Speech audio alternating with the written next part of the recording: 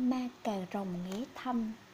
Kết thúc giờ làm việc ở nhiệm sở là Thanh đã nhanh chóng tạt qua khu chợ của phố huyện để mua một vài thứ đồ chuẩn bị cho bữa ăn tối của gia đình. Về tới nhà là Thanh phải tất bật lau dọn rồi chăm nom cho đứa con út còn nhỏ. Sau đó cô mới có thể đi tắm rửa. Cuộc sống của cô cứ ngày này qua ngày khác như vậy. Tuy không giàu có nhưng rất đủ đầy cho một cuộc sống hạnh phúc của hai vợ chồng cô. Chồng Thanh là Lương, là một người thợ làm nghề tôn nên công việc của anh cũng khá bận rộn. Vì là làm việc theo thời gian không cố định nên khoảng thời gian mà anh về nhà khó mà cũng đoán biết trước được. Thanh làm xong hết mọi thứ rồi mới ăn cơm và chuẩn bị đi ngủ. Cô toan tắt cái công tắc đằng ở trên cái cột gỗ thì liền nghe thấy có tiếng gõ cửa vang dội từ bên ngoài vọng vào. Thanh thu tay lại, đôi mắt cô tò mò nhìn về phía cửa rồi liền đánh giọng dò hỏi: "Ai đấy?" Nhưng không có tiếng trả lời và tiếng gõ cửa thanh tái của cửa gỗ vẫn cứ vang lên như vậy. Thanh hơi sợ hãi vì giờ này chỉ có một mình cô ở nhà mà chồng cô thì chưa về. Thời buổi này trên báo lại có rất là nhiều vụ việc táo tợn, như việc có kẻ nhân lúc nhà vắng người mà xông vào để cướp của giết người là không hiếm. Nghĩ đến những chuyện đấy khiến Thanh càng quả quyết rằng trước khi mình mở cửa thì phải xác định rõ người nào đang ở bên ngoài rồi mới tính tiếp. Cô bằng đưa mép nhìn qua cái khe cửa gỗ, nhìn ra bên ngoài xem ai đang gõ cửa. Trong nhà đèn sáng trưng, mà ngoài nhà thì tối tăm một khoảng, khiến cô chẳng thể nhìn rõ được.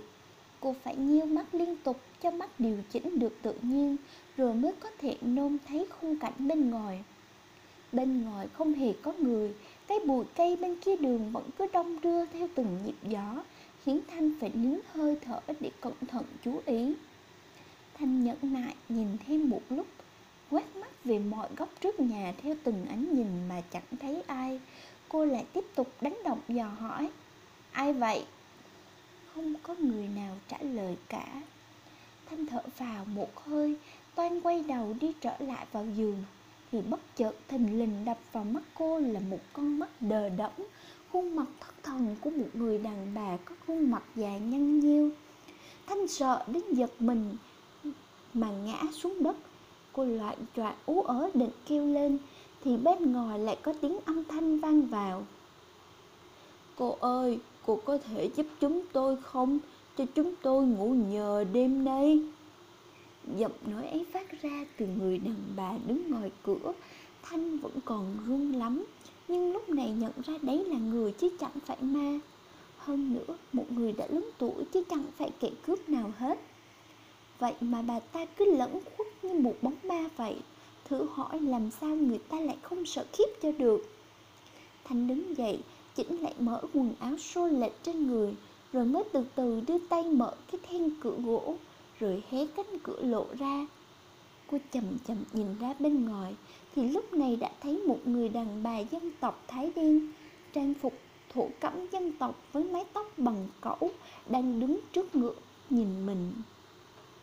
Sau lưng bà ta là một đứa con gái, độ chừng 17-18 gì đó, ăn mặc trông cũng hết sức lôi thôi lộn thộn và có vẻ đang rất mệt mỏi. Người đàn bà ấy thấy Thanh mở cửa thì liền nở nụ cười cứng ngắc, giọng van nài nói: "Cô ơi, hôm nay chúng tôi xuống thị trấn đi buôn mà chẳng bán được hàng. Giờ đã muộn rồi, chúng tôi lại không có chỗ để nghỉ. Con bé con tôi nó ốm quá, nên tôi đánh liều muốn xin ngủ nhờ nhà cô tá túc một đêm." Thanh đảo mắt nhìn hết lượt khắp người hai mẹ con bà ta, rồi mới nghi ngẫm tính toán. Hai người này đêm hôm khuya khoắt như vậy, lại còn là người lạ muốn đến xin ngủ nhờ, mình phải thật cẩn thận thì mới được. Nghĩ bụng, Thanh lắc đầu, nhưng rồi gió lùa từ bên ngoài vào lạnh ngắt, khiến cô cũng thoáng gai người. Rồi lại nhìn đứa con gái tội nghiệp của bà ta, Thanh đành cắn răng tự nhủ: thôi vậy, người ta cũng rất khốn khó, cũng chỉ là ngủ nhờ một đêm mà thôi. Cô đành quyết định sẽ cho hai người này vào trong nhà ngủ nhờ đêm nay. Cô nói, được rồi, hai mẹ con bác cứ vào đây đi.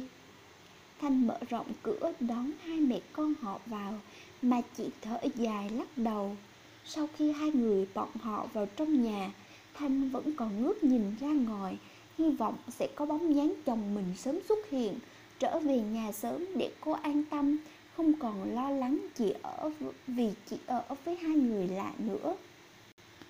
Thanh kéo cái cửa gỗ lại, rồi nhanh chóng cài then thật chắc cho cẩn thận. Sau đó cô quay đầu lại vào trong nhà, đi tới gần chỗ mà hai mẹ con người đàn bà dân tộc Thái đen kia đang đứng.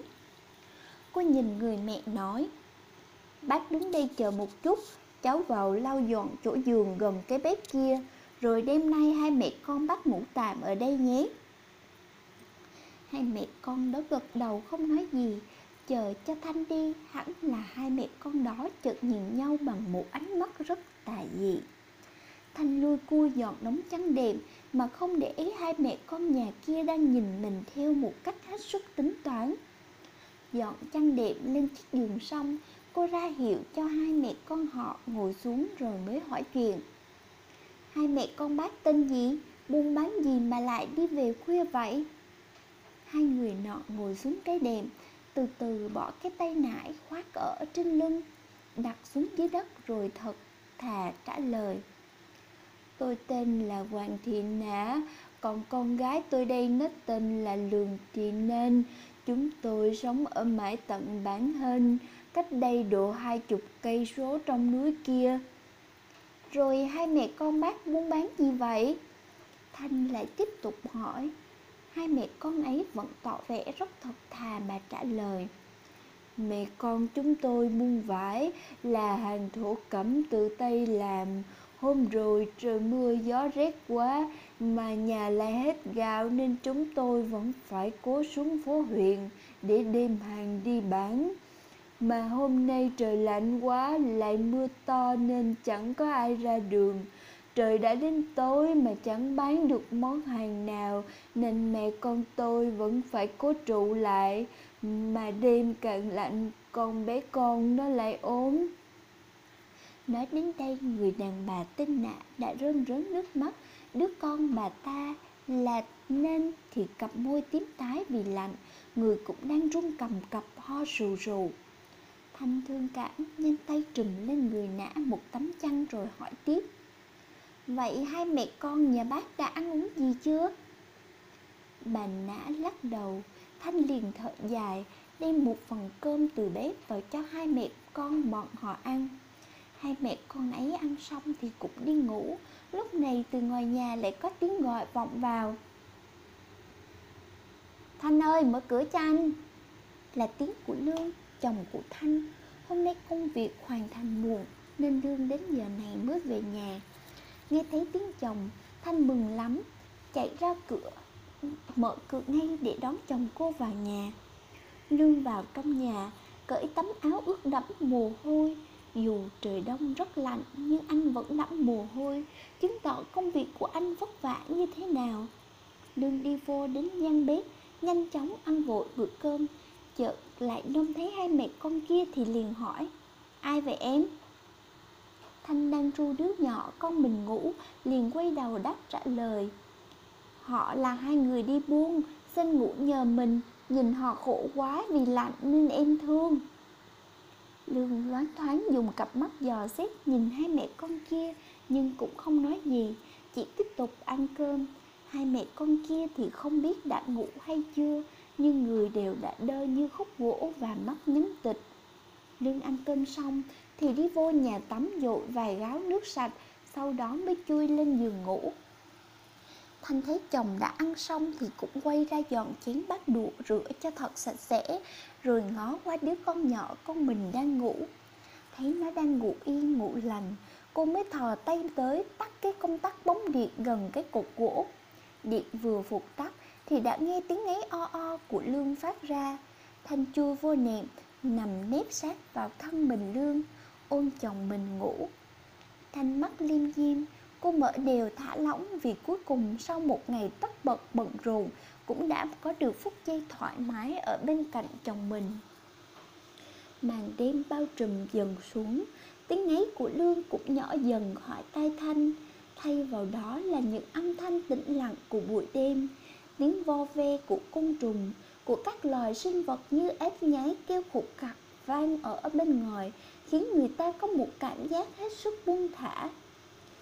Thanh cũng đang thiêu thiêu ngủ, cô nàng nép sát vào thân mình chồng hơn vì có cảm giác trời đêm càng lạnh. Gió rít qua từng khe cửa gỗ, lùa vào trong nhà khiến mình có nhiệt độ, căn nhà càng giảm xuống thấp.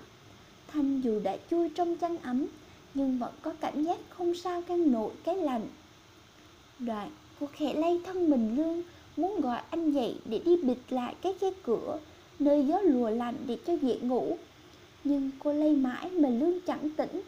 Cô lại đành phải nhổm dậy, khoác áo khoác lên người, đi đến chỗ cái khe cửa nơi mà gió lùa vào, tìm một chiếc áo cũ vứt đi để nhét vào cái kẽ hở. Cô đang lui cui mò mẫm trong bóng đêm, theo trí nhớ trong đầu không hề bật điện vì không muốn chồng cô tỉnh giấc và bị chói mắt. Chợt cô lại có cảm giác như có ai đang nhìn chằm chằm sau lưng mình, một cảm giác như bị một người nào đó dõi theo mà mình không biết nên rất khó chịu. Cô lập tức quay đầu lại theo phản xạ tự nhiên, thì liền giật mình thảng thốt ú ớ nói không ra lời. Phía sau cô đang có một bóng người đen lùi lụi đứng trong đêm. Bóng người ấy Thanh chỉ có thể nhìn thấy nó lờ mờ trong một chút ánh sáng heo hắt phát ra từ cái đèn led ở bảng công tắc điện. Thanh run lắm, nhưng thoáng nhìn kỹ lại thì liền phát hiện ra cái bóng người đang đứng ở đó chính là người đàn bà tên Nên. Bà ta đi lại lòng khòng và trong miệng đang không ngừng lẩm bẩm thứ tiếng dân tộc Thái. Thanh bèn hỏi: "Bác chưa sao đi ngủ? Bác chưa đi ngủ sao?" Người đàn bà tên Nên chợt quay đầu ra nhìn cô. Bà ta chợt im bặt không nói lời nào, khiến Thanh bấn tim. Được một lúc thì bà ta mới cất giọng nói: "Tôi khó ngủ quá nên đi lại một lúc." Thanh thở phào một hơi rồi nói: "Ôi trời, bác làm cháu thót cả tim vì tưởng có ai. Thôi bác lên giường đi ngủ đi." Thanh nói xong rồi quay đầu lại nhét cái mảnh vải từ cái áo cũ vào khe cửa, cho kẽ hở bị bịt kín thật chặt chắn. Rồi lại tiếp tục chui lên giường, nép sát vào thân mình Lương ngủ tiếp.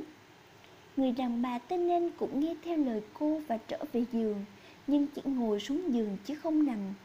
Và bà ta đang suy nghĩ một thứ gì đó mà miệng cứ liên tục lẩm bẩm. Thanh quá mệt nên ngủ thiếp đi, kệ cho bà ta làm gì thì làm. Bẵng đi một khoảng thời gian, đột nhiên tới nửa đêm có âm thanh trẻ con khóc ré lên làm Thanh bàng hoàng tỉnh giấc. Thanh giật mình gạt tấm chăn đắp ở trên người, bật dậy nhìn tiếng viết khóc đang phát ra. Thì hỡi ôi, một cảnh tượng kinh hoàng đập vào mắt cô.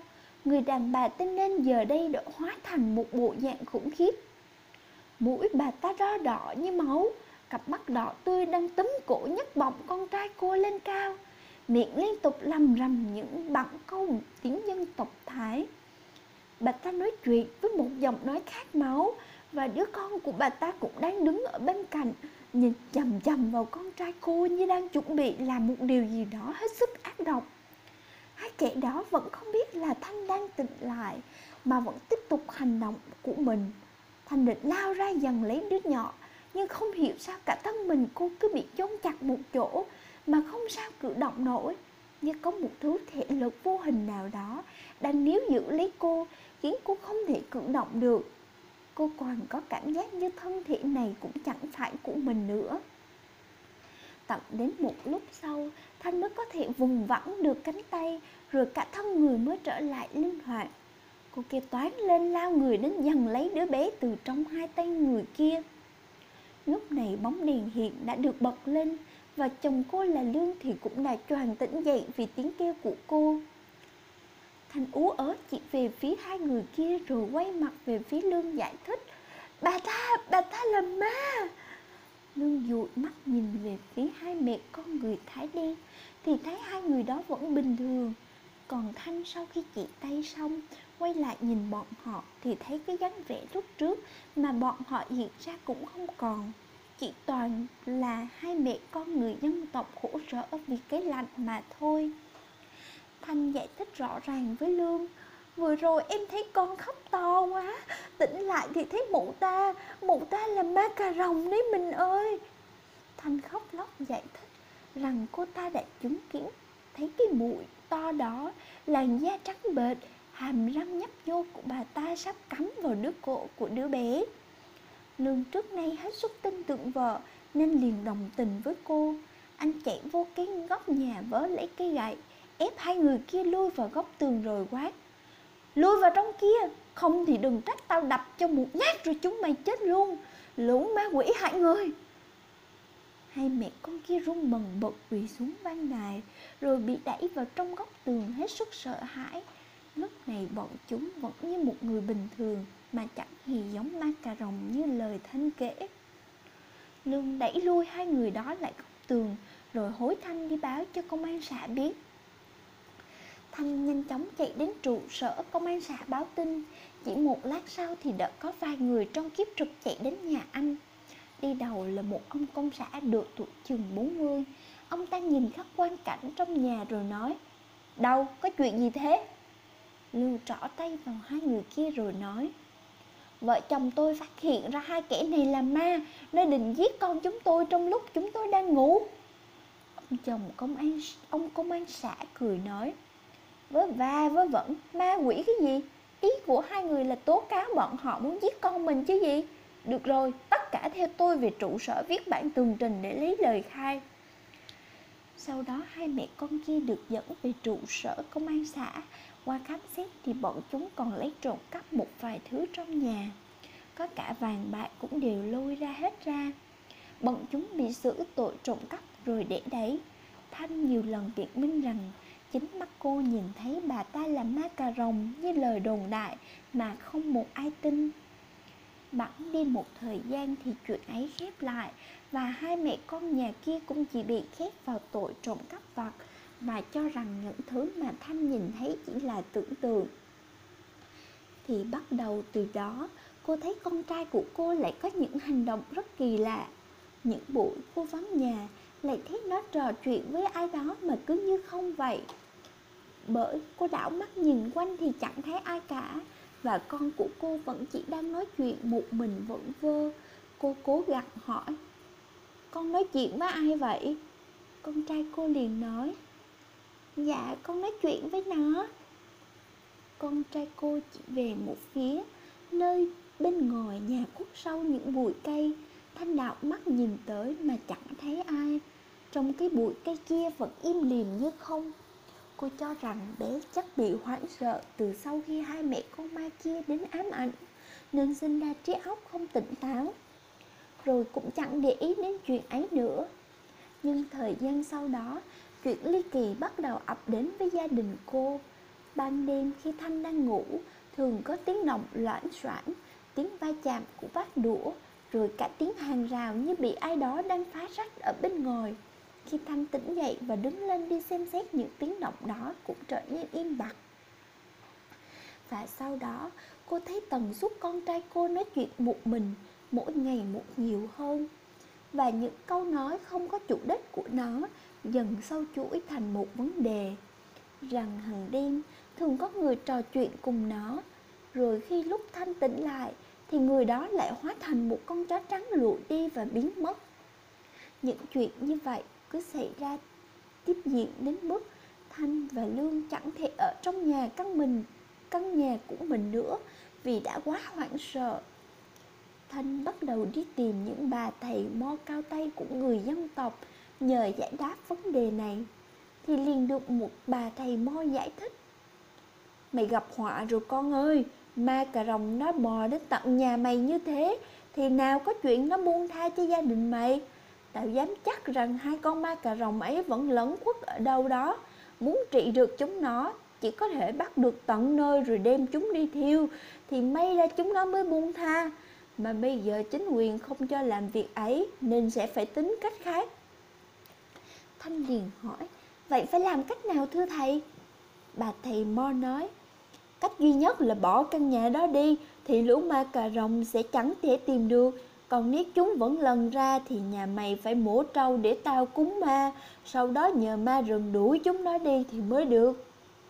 Thanh răm rắp làm theo, và kể từ sau đó cô và chồng quyết định phải chuyển nhà. Căn nhà cũ thì nhờ một người khác trông hộ. Sau này người trong hộ ở đấy cũng nói, ban đêm tại căn nhà ấy vẫn thi thoảng nghe thấy tiếng hoạt động soạt soạt của người nào đó, nói tiếng dân tộc Thái lầm rầm, và sáng ra thì vẫn thấy tường rào bị xé rách, mặc dù đã phá lại nhiều lần mà đêm nào cũng vẫn vậy. Người ta nói nhìn thấy thi thoảng có con gió trắng thấp thoáng, nó vẫn lưu luyến trong nhà này như đang chờ đợi một thứ gì đó từ đứa bé trước đó vẫn ở đây vậy. Và cuối cùng là những tiếng chó tru trợn người vào đêm, sau cùng dọa cho người trông ở đấy cũng chẳng phải dám ở lại và phải bỏ đi. Câu chuyện tôi kể lại ở trên là hoàn toàn có thật và không một chút bịa đặt. Câu chuyện thật vì giống loài ma cà rồng vẫn được đường đồn đại tại đây, tại vùng thủ phủ của Tây Bắc, tỉnh Sơn La. Câu chuyện trên xảy ra ở huyện Phù Yên, cách nơi tôi sống khoảng 200 cây số.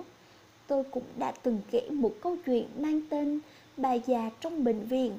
Chuyện này cũng kể về việc mà chính mẹ tôi đã gặp phải giống loài này thời còn trẻ, và câu chuyện còn có sức rùng rợn gấp nhiều lần so với câu chuyện này.